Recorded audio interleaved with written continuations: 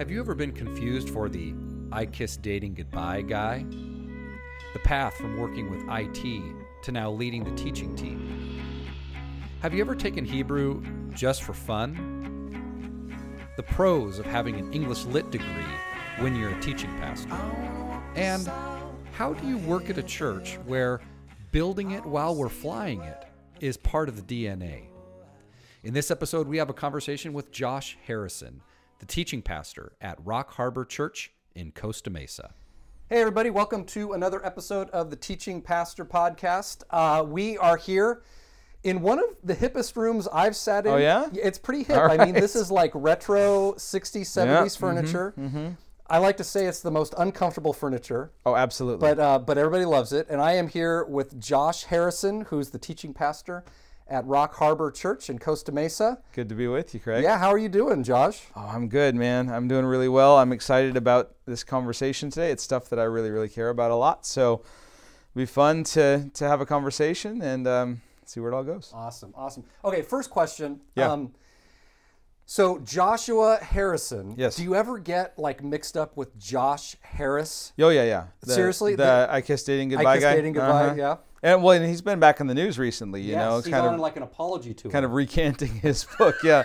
No, I get that one a lot. And then there's apparently, I'm a kind of a baseball guy, but not a Pittsburgh guy. There's a guy on the Pittsburgh Pirates named Josh Harrison. Yes. Yeah. And once people see me, they know that They I'm not know that because guy. Josh Harrison is African American. He is African American and athletic. And you're a white guy. Exactly.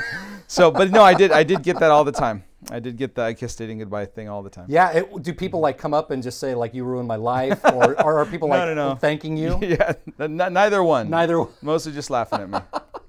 That's funny. Okay. Yep. All right. So you are the teaching pastor here at Rock Harbor, like Yep. that. So how did that happen? Like Oh, you started in like IT here or something like that. Oh, Craig, that's a long story. So yeah, I'll do it quick. I was at Vanguard University as the missions director over there for several years. It was kind of my first job in vocational ministry, and when I landed in that, I thought, this is, vocational ministry is what I was made for, what I want to be doing. I got a lot of chances to teach over there. Loved that part of it. Did grad school while I was there, kind of banking on the free tuition at the time, which was great, in biblical studies, and I loved all that. So it was all kind of preparing me for what I thought was a life in vocational ministry. And then when it was time to leave Vanguard, all in all, I'd been there for a whole bunch of years. And so I thought, okay, it's time to step into a church. And I started looking around and just nothing. Like, I put out applications. I tried to network. I'm a terrible networker, but eventually ended up in this place of like, I'm not getting anything back, And I applied. This was shortly after one of the primary teaching pastor at this church, Mike Erie, had moved on, and so his job was open on the website. I applied for it and got this very nice email back saying, you're really not qualified for this, and it was true. It is true.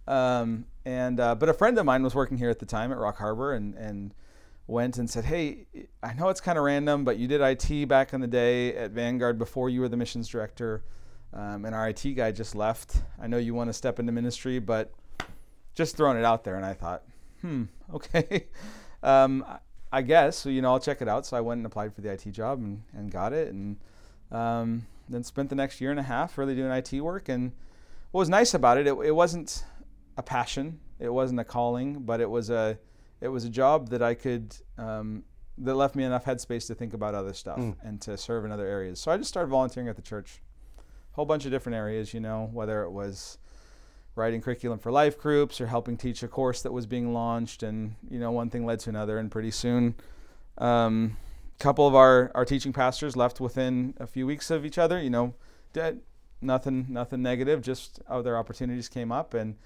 they were looking for somebody to teach, and one of the guys here at the campus said, "Hey, I've heard Josh do a couple of classes. Maybe you should check it out." So, our lead pastor at the time, behind the scenes, he didn't tell me any of this, but he arranged to have me speak at one of the campuses. My first sermon at Rock Harbor. This is about 5 years ago now, and So I showed up there. There were 2 services, at 9 o'clock and 11 o'clock. I showed up to the 9 o'clock and preached it and thought it went pretty well. And then I stand up to preach the 11 o'clock, and our lead pastor and both of the chairs of the elder board were sitting there in the middle of the room. And so they had texted out, all right, yeah, get down here. Yeah. And so it was one of those, like, I guess this is a job interview. And sure enough, I preached on Sunday. On Friday, the lead pastor calls me into the office and said, hey, if you're not too attached to the IT gig, we'd like to consider having you step into more teaching stuff here, which for him had some very specific meanings attached, one of which is helping to lead the teaching team that we have here of all of our campus teachers, and then preach. At the time, it was sort of preach as needed wherever, and it's more focused over the last several years to preaching specifically at Costa Mesa. Okay. So, long journey, lots of details I've left out, but that's the gist. Yeah, no, I remember talking to Todd at the time. Yeah. And he was saying, yeah, we got this guy in IT, and he has skills that we didn't know he had. Yeah. Well, and I was talking to Todd just the other day, and I just thanked him. I said, you probably shouldn't have done that. That was probably a dumb risk you took on me, but I'm really grateful that you did. That's really cool, though. These are great. I mean, it's great stories that when you think about what is my next step and how, well, look, God has it. Yeah. God's got it down. Yep. And that's so, if people are out there, they're wondering, what is next and how am I going to get there? Yeah. Like, well, look, find good, meaningful work like IT. Yep. And keep using your gifts. Yeah, and be faithful with what God puts in front of you, Yeah. So good. Yeah. So what kind of training, so where did you get some seminary training? How did you do that? Yeah, so no official seminary. My undergrad is in English literature. I worked at Vanguard for a while doing IT work after I graduated with my undergrad, and took me a few years to catch on to the fact that I had free tuition at Vanguard and I should probably do something with that, So I just on a whim enrolled in a Hebrew class just for fun. It sounded like fun. And class went really well. I loved it. And it was sort of unfair because here I am, at 25 in a class with a bunch of undergrads. They're all taking 18 to 21 units. I'm taking 3, This is it. Yeah, and so I'm able to dedicate all my time and energy to it. And so I did really well. And a professor comes up to me afterwards, after the semester, and just said, hey, why don't you turn this into a master's degree? And I said, I'm not a Bible guy. I mean, I've been a Christian my whole life, but I'm not a biblical studies guy. I'm an English guy. And he goes, even better. He goes, I'll take an English guy. No offense to anybody who's got a religion degree, but my professor at the time said, I'll take an English guy over a religion guy anytime because you guys know how to read, is what he said. Wow. And what he was talking about was literary theory and characterization, and plot development, all that kind of stuff. And he goes, the Bible will make a lot of sense to you in ways that it might not to other people. And I thought, that's cool. So he talked me into it. And plus he just said, you really like languages, right? And I said, yeah. And he goes, well, just do your master's degree in languages then.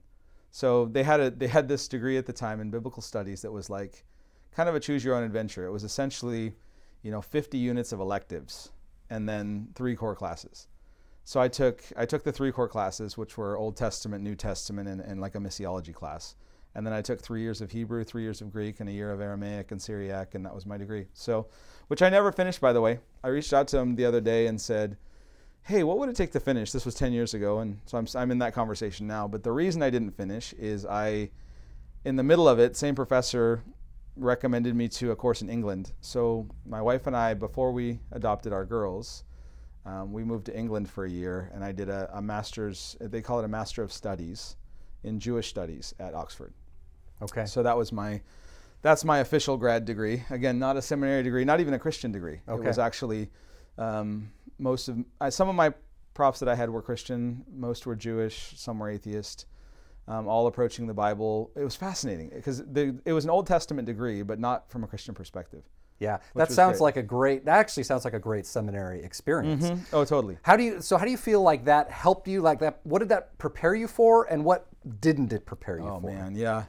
Well, what I didn't have, I'll start with the negative. That's probably tells you about my personality, doesn't it? What I didn't have was any of the pastoral care conversation. So I think I was gaining an understanding of what it meant to be a teacher, to be a student, to be an intellectual, all of which is important part of the teaching process. But I never sat down in a class and said, how do you counsel somebody whose marriage is falling apart, or how do you what does it mean to have empathy or to be a good listener? All these things, which we can get to that in a bit. But that was a lot of the stuff that wasn't prepared. What was prepared in me was just some of the basic academic tools. How do you go about exegeting a passage well? How do you bring your kind of English background to bear on a text, on a conversation? What role do languages play? Should they play in preaching and teaching? And then the Jewish studies stuff was invaluable. I mean, Oh, yeah. Jesus is a Jew. You know? Turns out. Yeah, right. And everybody who follows him is Jewish too. I tell my class, I'm like, this is Jewish literature from Yes. the first century. Yeah. This is not Christian literature. Nope. This is Jewish literature. No. Yeah, I had this fascinating conversation. I was in Israel. We were driving past Cana of Galilee, you know, with our tour guide was a Greek Orthodox, Palestinian Greek Orthodox man. He's giving us this tour, and he says, you know, this thick accent, he's talking about the wedding at Cana of Galilee, and the turning of the water to wine is about Jesus starting a new religion, breaking with Judaism and starting Christianity. And I'm sitting in the back of the bus like seething. I was like, no.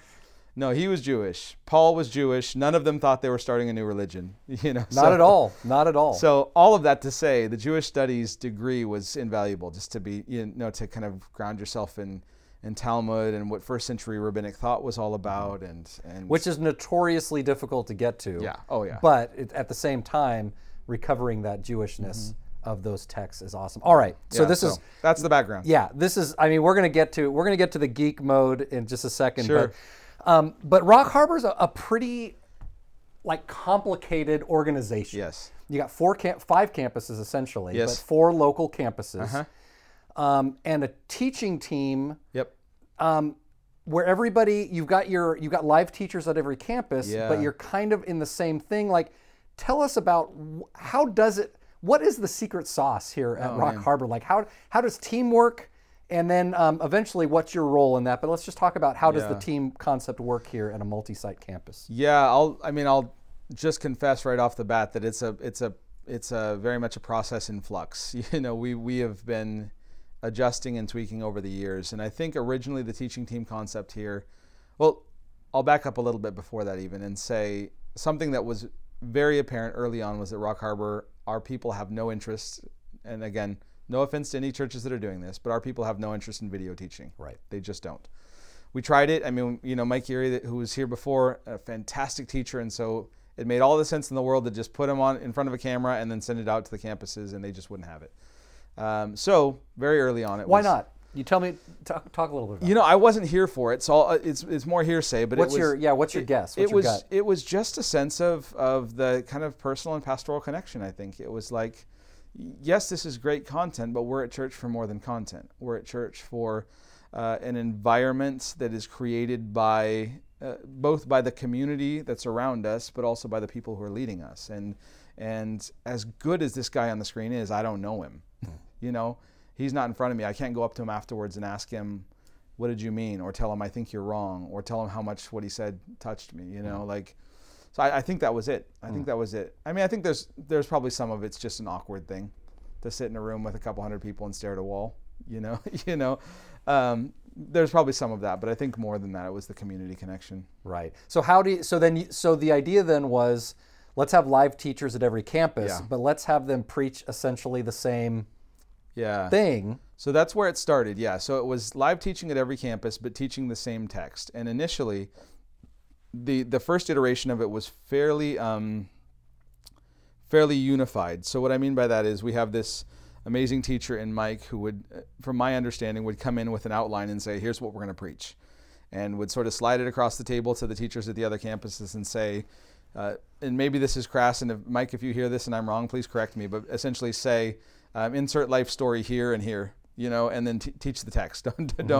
Don't screw up the outline. And then I think it just evolved over time. I think part of it was learning that as great as Mike was, we also had other competent teachers who were thinkers in their own right and could develop their own outlines. I think, you know, when Mike moved on, there wasn't anybody who had, initially at least, that kind of a voice. There were some that grew into it. One that you were just telling me you heard from, Darren McWaters, you know, came in and began to grow into his voice as well. But I think it was one of those things that, like, when the big teacher leaves, it decentralizes the whole thing. Right. And so there was a movement away from this extreme, we'll call it unity, to more of a diverse approach to teaching, where each person is really prepping their own sermon on the same text or the same topic. So at that point, and this is what I stepped into, the process is now led by one person who comes and brings research and thoughts and, an overview or an outline that, hey, if I had to preach it right now, here's what I would do. Yeah. And then the team wrestles with it. And what's your role in that? So that's my role. So my role is we meet on a Tuesday morning at 8 o'clock. My role is the week before I'm thinking, I'm praying, I'm studying, I'm putting together I've stopped putting together outlines, and instead I put together an overview, which for me is basically a very condensed, say 2 or 3 page commentary on what we're studying. So it's, like I said, it's my version. If I had to teach it right now, here's what I would do. And I bring it in on Tuesday mornings, and for the most part, that Tuesday morning, which is about 3 weeks ahead of the Sunday we'd be preaching it. So it's not, we've gotten ahead of the curve a little bit. I'll bring that in, and basically that'll be the first time that anybody else in the room beside myself has thought about it, or really, so that's their kind of first introduction. And what we'll tend to do is I don't give them the overview right away. Instead, I read the text. We'll read the text together, and then I just ask the very simple question, what do you see? And we let the conversation go as long as it goes, because and this is Todd's genius. He was basically noticing that, hey, when you bring your overview first, that shapes the conversation. Yeah, as opposed to in one direction. Yeah, and I think that might have been your feedback. I think you might have given that feedback to Todd back in the day, and then he brought it because he said he had coffee with you. Anyway, so you shaped our process, Craig. Unintentionally. Yeah, no, it was great. I'm pretty sure that's what happened. But yeah, so it skewed the process. So I basically let them wrestle with the text for themselves now for a while, and then when it feels like the conversation begins to wane a little bit, I'll say, okay, well, here's some thoughts that I had, and a lot of times the thoughts that I've had have come up organically in the conversation. Right. And then from there, everybody takes their the stuff and does what they want. So they do their own study, they're writing their own sermon, and then they preach it. And if you were to go hear it at the campuses, you'd hear 5 different sermons. There are conversations we're constantly in now of, is that okay? What degree of difference is okay? If Rock Harbor is known for a style or a theological position, how much autonomy can we have, Yeah. And we're constantly wrestling with that. So now we're having conversations of saying, do we need to be a little bit more tight? Do we need to all land in the same place? Yeah. Or all have the same main point? Or, This sounds like, it's so interesting because it's almost like that's the ecclesiological issue of having a multi-site campus. Yes. Is how much unity, how much diversity, how much autonomy do these multi-sites have? Yep. Is there equality? Is there one mothership Right. where there's, I always joke about the Rock Harbor mothership. Yes. But it's an ecclesiological question. Yes. Is what are you going to do with that? And there's a lot of multi-site churches out there that, do you go with a franchise model? Mm-hmm. Do you go do you have people stare at the wall? Yep. What exactly is going on? Yep. But it sounds like in their teaching team, that is the sharp point of the stick, where you're Mm-hmm. talking about essentially what are the ecclesiological issues where we come at this, and it comes around what are we preaching? What are we talking about from the Word to our people? So you're at least on the same passage. Yes, same passage, same topic. When we get topical, it gets a little bit messier because a lot of times, as it does, It's funny because it is I love Rock Harbor. I love how innovative it is, but it is the quintessential we are building it while we're flying. Oh it. yeah. Oh totally. And it's been like that forever. It feels like. Yep. It feels like we wouldn't know how to do it any other way. Sometimes.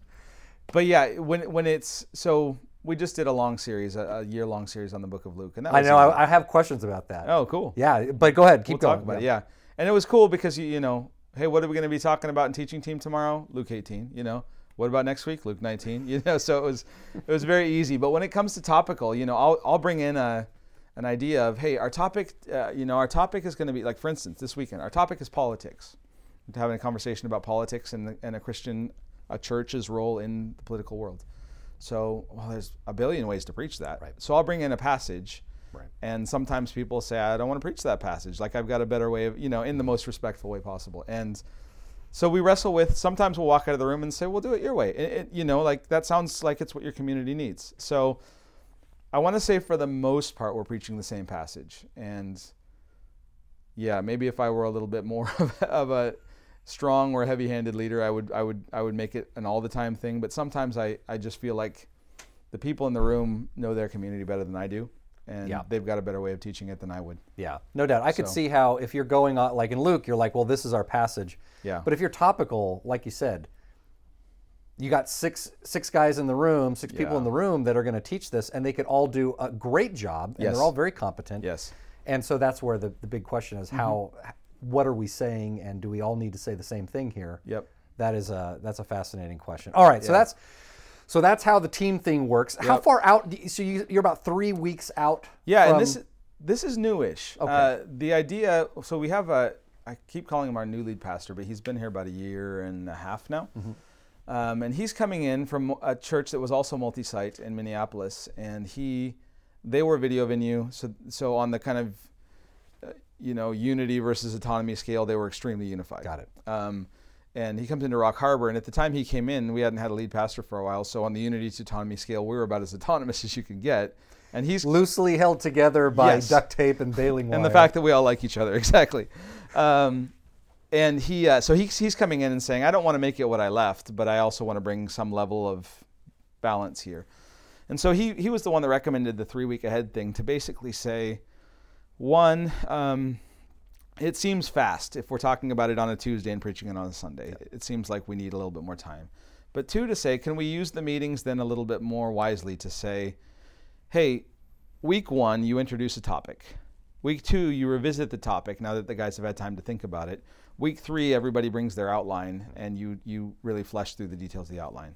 Now, we haven't gotten that down yet, but that's the theory. Got it. So we are in fact 3 weeks ahead. As of yet, I haven't gotten anybody to bring an outline a week in advance, but we're moving there. We're getting there. That's good. That's good. Yeah.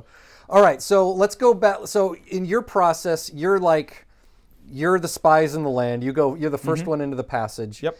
So let's just talk a little bit about your own kind of secret sauce, like the kind of the human way. Oh, sure. You do this. Like what? Where do you do your best work? Like, where is that at? Is it in your office, coffee shop? Like, what's the best spot? Home? Yeah, definitely not home. I mean, and even if it's just me there, it's definitely not home. I just get too comfortable and settle in and fall asleep. Or there's dishes in the sink. Exactly. Totally, and you got to do. Yeah, for a long time, I would have said it was a coffee shop kind of environment, but that's because, and we can get into this in a bit, but my process has changed significantly over the last several years from when I first started. So it used to be that I would find a coffee shop, away from work, away from hopefully one where no Rock Harbor people go, so I wouldn't be in conversation, and I would just literally sit there from 8 in the morning to 5 in the afternoon and just bang out the manuscript. And this was after I had done the research. From a research perspective, like a getting out of the gates perspective, I usually start in my office. Okay. I share an office with other people though, so it can be difficult. Okay. Earbuds, headphones? Sometimes, although I cannot listen to anything lyrical. Okay. So it has to be instrumental. I get distracted. So I'm recommendations are always in order for good instrumental stuff. I always find, although my son tells me that Pandora is so old, Dad, but I had a Phil Keaggy Pandora station. Okay. And it was like, for me, it was like my muse. Yeah. Oh, that's fantastic. Might have to get that from you. Anyway, so so earbuds, you're sharing office. Like, what are you using? What are you looking at the text with? Are you using your Hebrew Masoretic text, Greek, or are you using software or anything like that? Yeah, so I use Logos here in the office. I have the sort of starter pack, so not a whole lot of bells and whistles. But yeah, I wish I could do original stuff more than I do. I mean, the reality is life around a big church doesn't allow as much time for prep as I'd like. So when I first started preaching, and that's essentially all I was doing, and that's all I thought my job was preaching. I've changed the way I think about my job over the last few years. But I would sit in and I would translate the passage before I'd preach it. And that was great. I mean, some nuggets you'd get that you wouldn't have gotten otherwise. I'm not doing that anymore.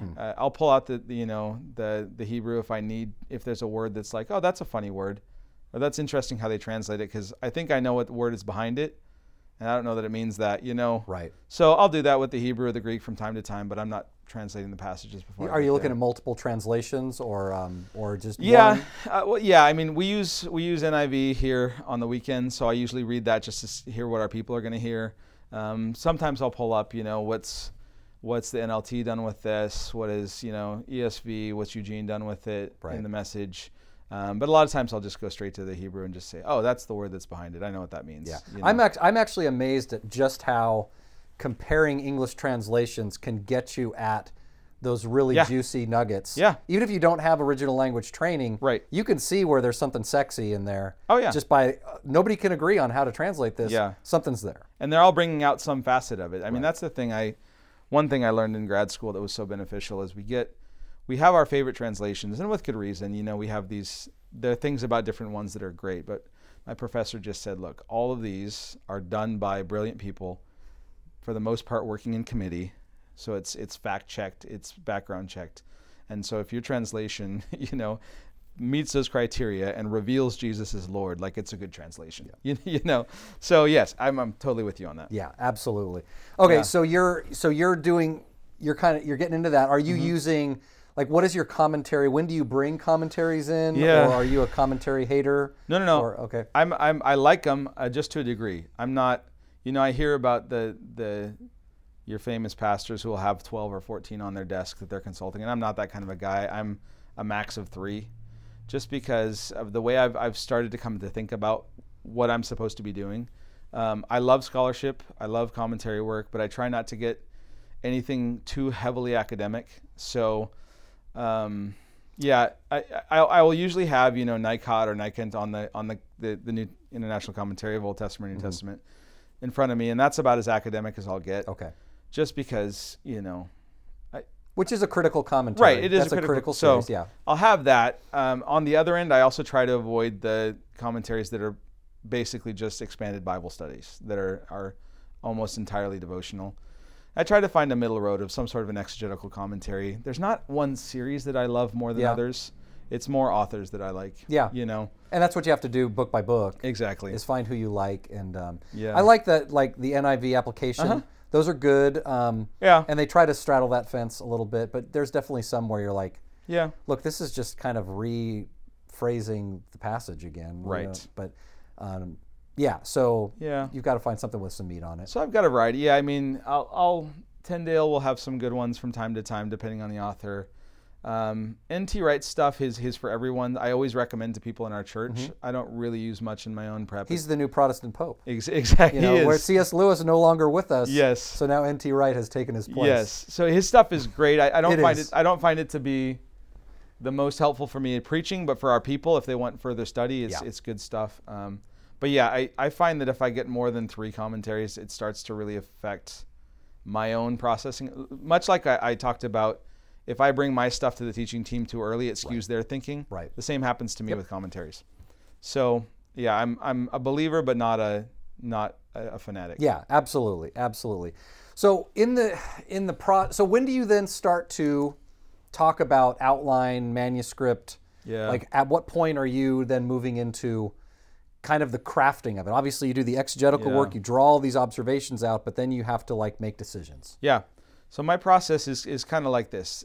Because I'm leading the teaching team, I start with, before everybody else, I start with study and research. Study and research for me, I start with the text only. So I read the text myself, and then I just take notes, write questions, whatever. Then I'll go to the commentaries, kind of deal with some of that, get my thoughts straight, and then create the overview that I bring to teaching team. So at that point, I've crafted, I think I know what the main idea I want to bring out is. Here's some supporting facts. Here's some transitions to get from thought to thought. At that point, we're 3 weeks ahead of when I'm going to be preaching this. So what I'll do for the next 2 weeks essentially is just nothing in the office. And this is where my process has changed. I will just walk and pray and sit in bed at night with my phone on the nightstand so I can reach it if I need to take a note. And it's just a very organic process of marinating, I suppose. Yeah. And for me, that's become invaluable. When I was first starting out in teaching, I basically went straight from the creation of that overview into manuscripting my sermon with very little intervening process. In the manuscripting process, I would literally write it out, essentially word for word, and then spend hours trying to memorize it to the best of my ability. And when I preached it on a Sunday, if you had the manuscript in front of you, you would see 95% correspondence. Well, just the sheer rigors of the job I don't have that kind of time anymore. And so what's happened is I've created a gap between the overview and me writing my sermon. And in those 2-ish weeks, I just pray. I try to spend as much time listening to what the Holy Spirit might be saying. For each sermon, there's a growing note in my iPhone that just grows and grows and grows with thoughts that may or may not ever make it into the sermon. And I usually have 3 places they hit me. 2 are okay. 1 is not good at all. 1 is in the bathroom, shower, toilet, whatever it may be. 1 is in bed at night, when your mind is sort of the stillest. And then 1's in the car, and that's the one that's dangerous because it's like, I got to pull over and write this down really fast, Right. But it's all those places where there's actually space. That's when you yell up to God, "Can't you see I'm driving?" Exactly. But those are the places of sanity, the places of quiet. Right. So I don't even listen to music in my car anymore, or even really podcasts, because it's just thinking time. And that note just grows and grows and grows. And then when it comes time to actually write the sermon, it's basically already written in my head, because I've spent so much time marinating in it that it's just a matter of writing it down. And I don't manuscript anymore. I don't know if I'm jumping ahead with a question, but I just write a long outline. It's not just a skeletal outline. Yeah. It's 3 or 4 pages, but it's Yeah. But I really bang out the writing process now in about 2 hours. Yeah. It's funny, I was teaching a class, we were using this book, How to Think Theologically, Stone and Duke. And anyway, one of the things they talk about is there's 2 ways of processing information. You do it sequentially, like thought after thought after thought. And then they talk about thinking, they called it parallel synthetic. Okay. And it was like thinking more in columns than it was thinking. Yeah. And they were saying, like, when you're sitting down at a text and you're looking at observations and one leads to another, leads to another, leads to another, that's this kind of sequential. Yep. But sometimes you have to let it all kind of hang and then let it all fall at the same time. And that usually happens while you're doing dishes or in the shower, or you're doing something else, or you're doing something that is kind of you're doing something, but it allows these thoughts to kind of land. Yes. And they're never opportune times because you're never in the right spot. Right. But it is this interesting thing about allowing space. And I had never really thought about it's actually a way of thinking. Yeah. Of allowing this kind of parallel synthetic all at the same time to synthesize. Yep. That's really cool. But to find some kind of whether it's mowing the lawn, doing dishes, giving the kids a bath. I remember when the kids were young, sometimes great sermon, we'd be in the bath and I'd be giving them a bath and I'm like, oh yeah. Yeah. There it is. I need a piece of paper. Just write it in suds on the wall or something like that. Exactly. No, but so what are some of the things, are there any activities that you're doing that kind of stoke that process? No, not really. Like I said, driving is one for me, and I don't actually have much of a commute. I live and work in the city, so I don't have a ton of time in the car, but driving is one. A lot of times laying in bed at night, my wife will laugh at me because I'll put my phone to bed for the night and then, oh shoot, I got to think, roll over, grab it, take down a note. Because I've realized if I wait till the next morning, it's gone. Right. So, I'll put my phone down, roll over, type a note, lay back down, roll over, type a note 10 times in one night. And why don't you just get up and write? She'll tell you, just get up and get your laptop and write the sermon. The tortured teaching pastor. Oh, that's so good. Yeah, but so those kind of places, just places of quiet for me. There's not one activity. Occasionally I'll go for a walk if I find myself at an impasse. Yeah. Sitting at my desk is the worst place when, for writer's block. It's just, you just stew. And so I'll just find that it takes me a while to realize that I'm stuck. Right. But once I realize, I'll push away and go for a walk, and usually somewhere along the walk, it'll hit me, and I'll pull out my phone, take a quick note, and run back to the laptop as fast as I can. So you have come from, you've stepped into a pulpit where there have been some pretty strong voices. Yeah.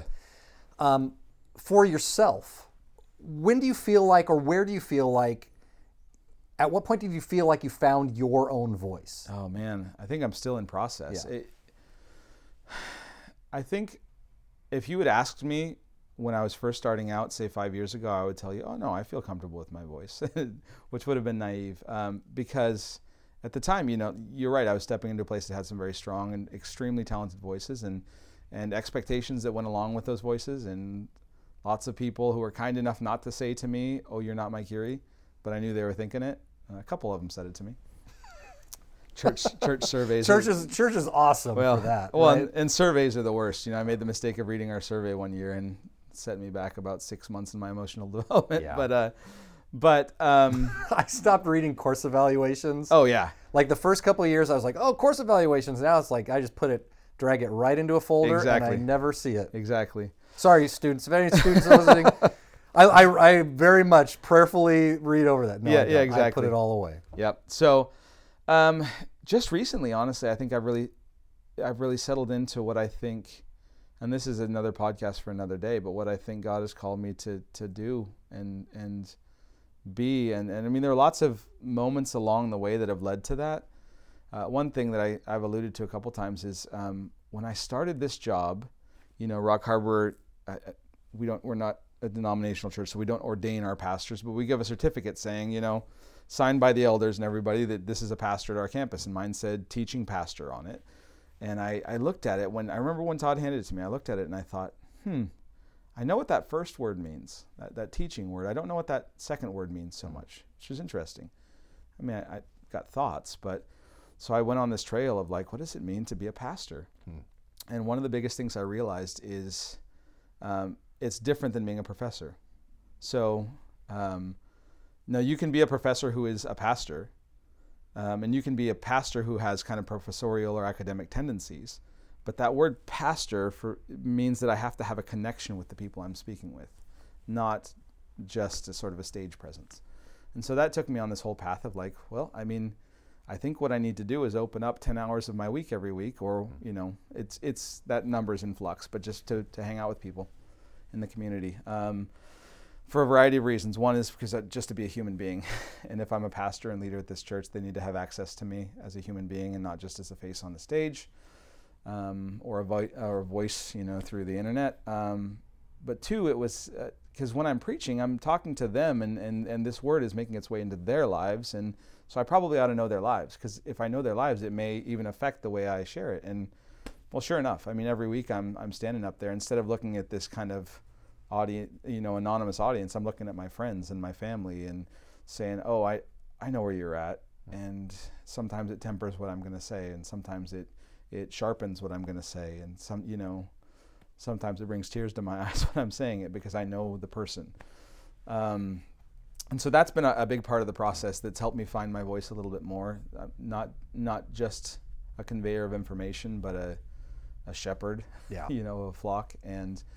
And then beyond that, over the last couple of years, I think that was an initiator, and then that's led me into starting to ask questions about, okay, well, what are your hopes and aspirations for them? If you started, you know them and you love them and you want to see them flourish in the way that God has designed them to flourish, what are your hopes and where would you lead them? And that's where I started to find my voice of like, oh, I think there's a unique opportunity for this church at this time.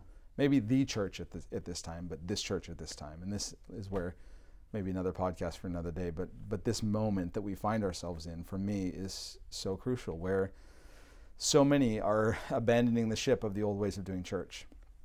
And the answer for a lot is to ride the old ways down to the bottom as the ship is sinking. And I'm just sitting here thinking, no, I think there's a third way. I don't think we have to abandon it. I don't think we have to stick to it like it's the gospel. I think we need to reform, and do things a little bit differently. Take serious some stuff that we maybe overlooked. Well, it sounds like we are on the precipice of another podcast for that. So we'll have to do that. We'll stop there. We'll pause that there, but because that is, I think you're right. There's a lot of, the deconstructionist movement, and just the way the church has been, and it doesn't fit. The categories are no longer fitting, right, in a lot of ways, right. Even the ties to politics and the ties to the culture war, like those categories are, if they're not gone, they're almost gone. They're on the way out. And so anyway, okay, So that's Yeah. the voice that I'm finding. Okay. Is that. Well, that's And it's been recent. It's been recent to answer your question. all right. Well, that's okay. So let's transition. Let's geek out a little bit. Yeah, please. In Luke, because you guys spent, what was it? Was it 34, 36 weeks? I think it was 36 weeks. Yeah. 36 weeks in Luke. Which is long for us. Rock Harbor was, for a while, notorious for these kind of 6-week mini series. And now since I've been here, I mean, maybe it's my fault because it's been all under my watch, but we did like 9 months in Acts. We did 9 months in Romans. We did, 9 months in Luke. And that's why we're in a topical series right now, because our people got tired of these long book studies. I was interested because you were in Luke, Yeah. and now you're in a series on what does it mean to be a citizen, a lot of Yeah. social justice stuff. Yeah. Did the Luke series plant seeds of for that? For sure. I mean, that's one of the things that I get to do as teaching pastor here too, is dream about sermon series. And so again, it's a team process. I bring the sermon series to the team. And a lot of times I'll bring multiple proposals of, hey, here are 3 or 4 options. Let's talk through it. And then once we land on one, we refine it as a team. But yeah, we were in the middle of Luke, and it was one of those moments where it's like, man, I followed Jesus around for a while and watched what he did 2,000 years ago, and I wonder what he'd do today, and I want whatever that thing is. That's what I want to do. Yeah.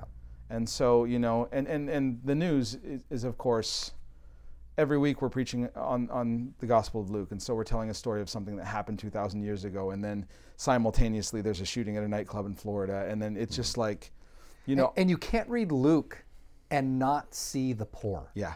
That Yeah. Jesus is so concerned about the poor. Yeah. And Mary, when she hears about that she's going to bear the Messiah, that the mighty will be brought low and the low will be brought up. And I mean, you can't get away from it in Luke. It's a thesis statement. I mean, Luke 4, he walks in and says, this is what I'm about. Yeah. The Spirit of the Lord has anointed me to do these things. And, so the social justice component is massive at the heart of the gospel. And then you have race relations, right in the text there. And then as he's such a brilliant writer that he's got all these little snapshots, these vignettes of characters that stand out, and almost all of the characters that he highlights don't belong in the traditional order, whether it's because of their socioeconomic status or their gender or their ethnicity, and Luke just shines the light on them. As we're talking about them, all of this stuff is happening in the world, and I'm just thinking, there's that famous John Wimber story where he walks out, I don't remember all the details, but he walks out of church having heard this great sermon, and he says, great, when do we get to do this stuff? And that's kind of how I felt. Was like, we just talked about it, but now we got to do this stuff. Man, oh gosh, I can't, you just think like, it is so contemporary. Yeah. I mean, even Luke, we were doing something in Acts, but Luke, like, it's amazing. He wrote this 2,000 years ago, but you could superimpose this. Oh, yeah. You could superimpose the story of the rich man and Lazarus. Yep. Right onto the 21st century. Mm-hmm. I mean, it's crazy. Yeah. I love it. Oh my gosh. Okay, so tell me, so how did you decide, on how long it was going to take? Like, Yeah. How did that happen? So I read the whole gospel I got a copy of the Bible. We have these pew copies that are sort of paper copies, and I got one of those out so that I could just mark it up, without being too anxious about the markings. And I just went through and basically said, I know it's got chapter headings. I know that the editors have done a nice job of breaking up what they think the divisions are, but I'm going to do it for myself. And so I went through and I basically bracketed every place I thought there was a pericope, division in the text, and just went through the whole thing top to bottom. And then I just, took a spreadsheet out, typed them all out. So verses 1 to so-and-so, of every text, and then just counted. And I was like, okay, 92. I've identified, the way I would read it, I've identified 92 unique passages. And then I thought, well, we're never going to be able to do a 92-week series. So, okay, now it's time to do the painful work of cutting. So I basically went through and just started saying, what are the must-haves? Like if we miss this, it's going to be devastating. And so I went through and I started starring the must-haves, and I think I got to a list of about 50 passages. Mm-hmm. They're all must-haves. That sounds terrible, but you know what I mean. No, I know what you're saying. I mean, unless you're going to go verse by verse by verse, like Chuck Smith Sunday night, right. whatever at Calvary Chapel, unless you're going to do that, you have to make some decisions about what do you focus on? Yep. Even if you have a passage that's 25 verses long, you might just hit 10 of them. Yep. So even if it's read out loud in church, you're not going to be able to do everything. You have to make some decisions. Mm-hmm. Yeah, so made some decisions, cut it down to about 50, and I was still thinking 50s, that's a full year of Sundays.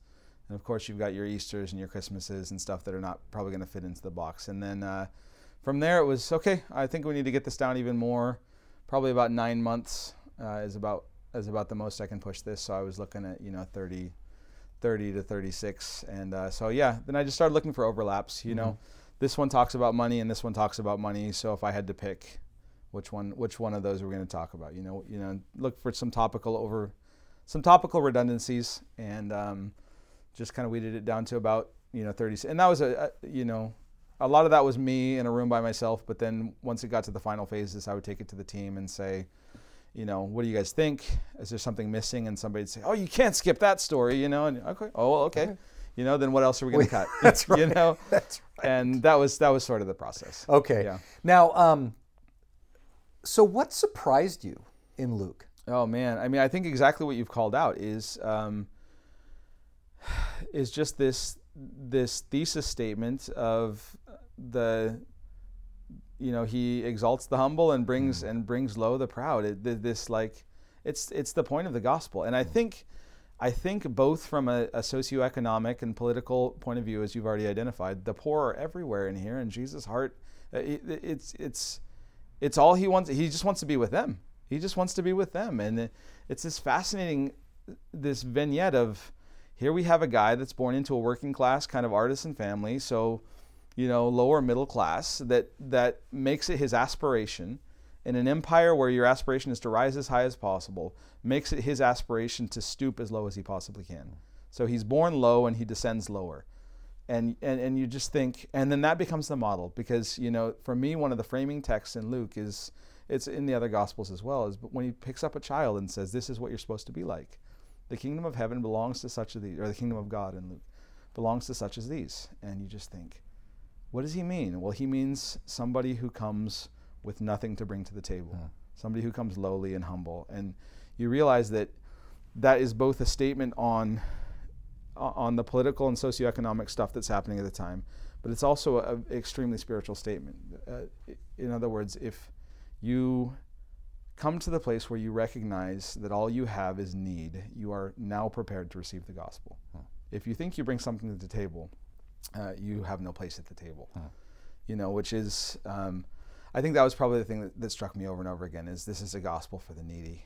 It's good news for the poor, as he says in Luke 4. Wow, that's really cool. What was your favorite message in those 36? Oh man! If you could pick one, I know it's there's all of them are great, but no. Did you have one that does one stand out? Like, did God meet you in one in a particular way, or was there one that you just felt like, man, that was awesome? There was one that stands out. I mean, I mentioned the little child one, and that one always sticks out to me. But the one that stands out most for me was the Emmaus Road story in Luke 24. It's always been this story that has captivated my imagination, and it's just got this, like, it's funny because the Gospel of Luke is structured in such a way, as you know, that it starts out in the Galilee, and Luke really doesn't have all these back and forth journeys. He's got the Galilee, and then he's got Jerusalem. Because his thing is traveling to Jerusalem. Yep. Getting to Jerusalem is the story. Yep. And so up until Luke 9, I think you've got this sort of, it's not lighthearted, but it's not super heavy. You've got this sort of ascent that culminates with the Mount of Transfiguration, and then from there it just gets heavy. It gets heavier and heavier, and you can feel the weight on Jesus. It just he's beginning to.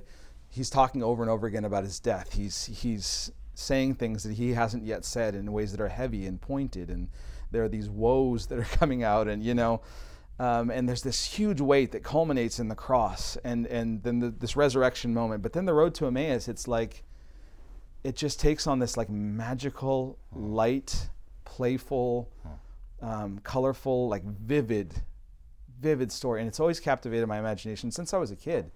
And so I decided with this one, I was like, I don't know how to tell this text without ruining it.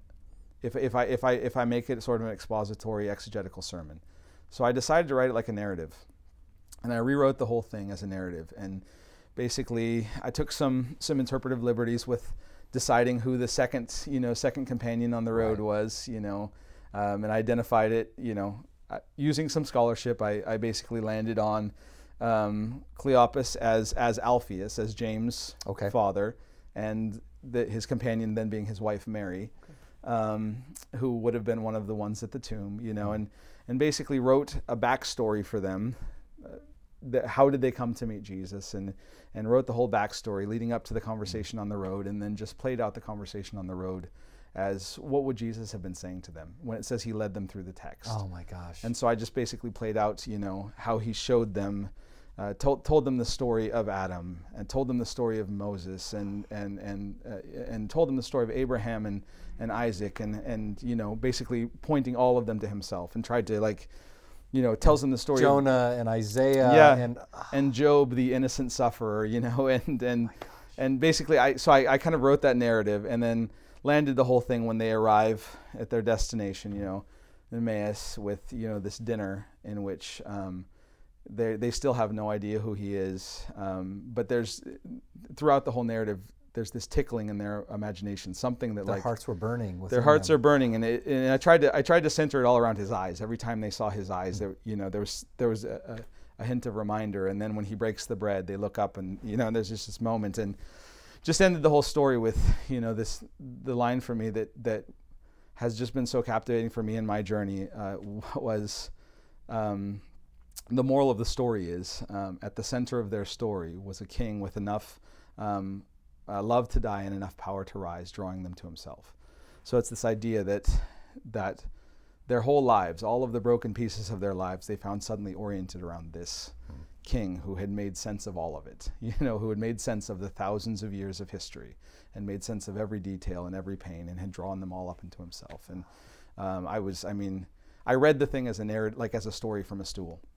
So I wrote it out in manuscript form, read it like a story, and I preached it 4 times, and I think I wept I don't think I could get through it. So it was, I felt like it was just for me, and there were 700 people in the room who weren't even there. Oh my gosh, you're pumping me up, Josh. That is awesome, and that is available on the Rock Harbor website, is it? It is, yeah. And no pressure, but if anybody wants a copy I'm happy to email the manuscript. Yeah, well, definitely the link to that will be in the show notes, Great.